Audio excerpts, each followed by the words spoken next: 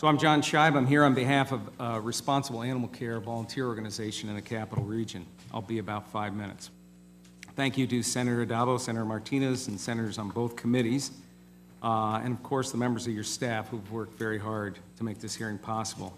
When discussing animal welfare, I will cover issues specific to New York State as well as nationally. New York State horses race in other jurisdictions.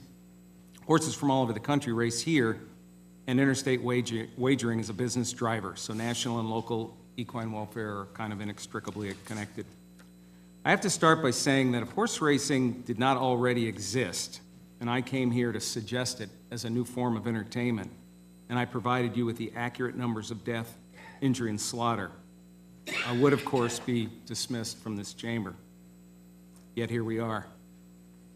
Here we are, the industry, the citizens, the senators, the caregivers, all trying to fix equine welfare, not because racing has suddenly veered off course, but because somehow the tradition of horse racing outweighs the logic of never allowing this type of killing for entertainment in our country. Racing has been killing thousands of horses on an annual basis, and we now have the facts, not volunteered statistics. This book on track deaths is derived from countless hours of research in government FOIA documents.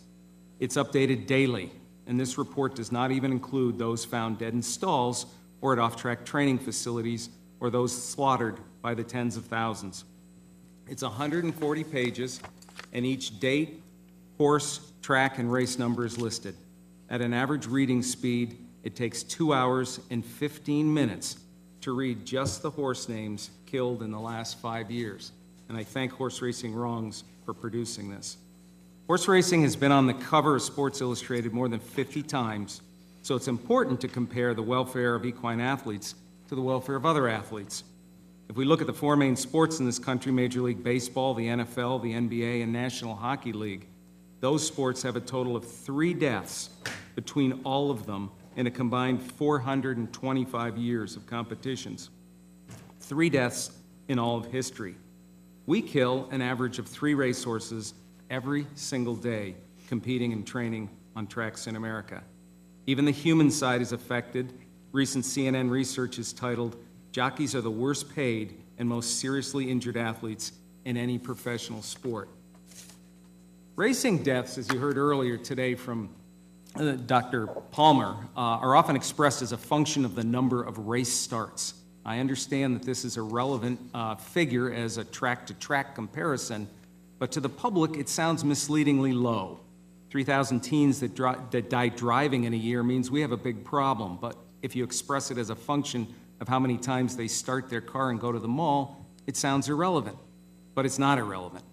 We need to tell the public in New York State how many individual horses have raced here each year and how many of them have died. That's what people want to know. Now we could make some better decisions on this. It's not going to be 1 in 1,000 as the race starts lead you to believe. The welfare of racehorses is directly related to the need to win, to make money, and the negative side of human nature intervenes. That's why all the proposed new racetrack scrutiny initiatives, the cameras, the new backstretch security forces in New York. That's why veterinary oaths are broken and why all the drug testing is required to try to catch people illegally doping their own animals. And that's why the dark transfers of countless horses to slaughter. Equine welfare on the track will always fail because it's 100% about a business, and there'll always be enough bad actors to ruin it for the rest of us. No one I know who owns equines outside of racing has to make policies to keep their horses safe from their own barn staffs. That's unique to racing. The track surfaces in New York is a topic we hear about every single year. After a slew of deaths this spring at Santa Anita, there were a lot of pictures of experts on their knees touching track surfaces. Are they not listening to Dr. Rick Arthur, the equine medical director of their own California Racing Board?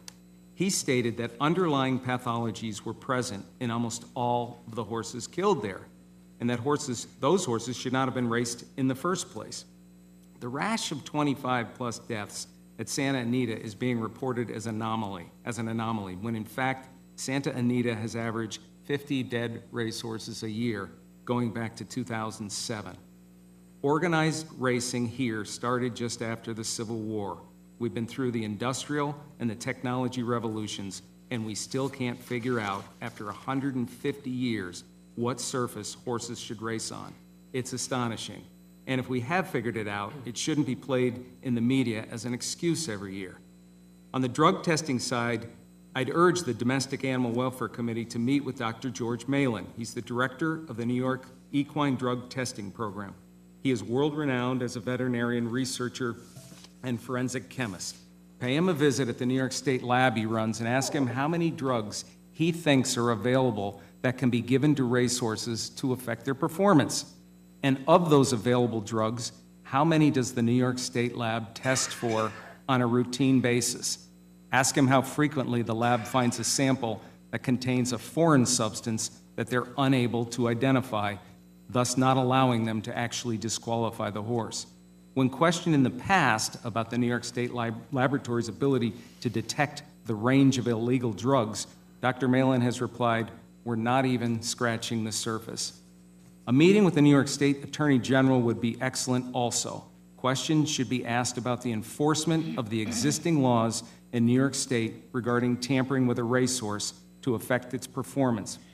When a racehorse in New York State has been found to be illegally drugged, why are these crimes, defined felonies, ignored and not prosecuted? There's a personal side to this as well. I've worked hands-on with rescued racehorses and have stood with them as they were euthanized prematurely due to unresolvable medical conditions. In many cases, by the way, it's not like standing at a veterinarian's with a small animal laying peacefully on a blanket. You witness a young horse, often standing there as they're being administered euthanasia drugs, and then you're devastated as the 1,000-pound animal you have come to love crashes to the ground violently.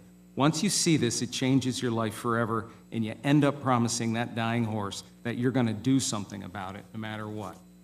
Honestly, I don't believe for a minute that any horse owner, any trainer, any fan wants to see a horse die racing.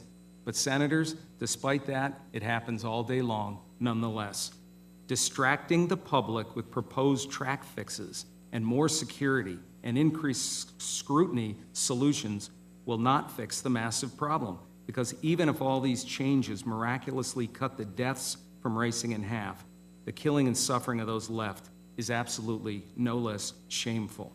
In closing, if the things I'm saying here are questioned by you or others, please allow me to meet with you personally so that I may present the evidence in support of my testimony. Thank you very much for listening. Thank you. Mention that the statistics about the billions coming in and the jobs, I think for the most part were produced by who? I'm sorry, what's that? The statistics about how many jobs and the economic impact was produced by who? I got that from the American Horse Council Foundation. Right. So it wasn't independently done and examined and checked by the government oversight office in any way. It was produced by the industry itself? Well, they also had where they got all the information. Right, no, I've read it, yeah. It's, Good.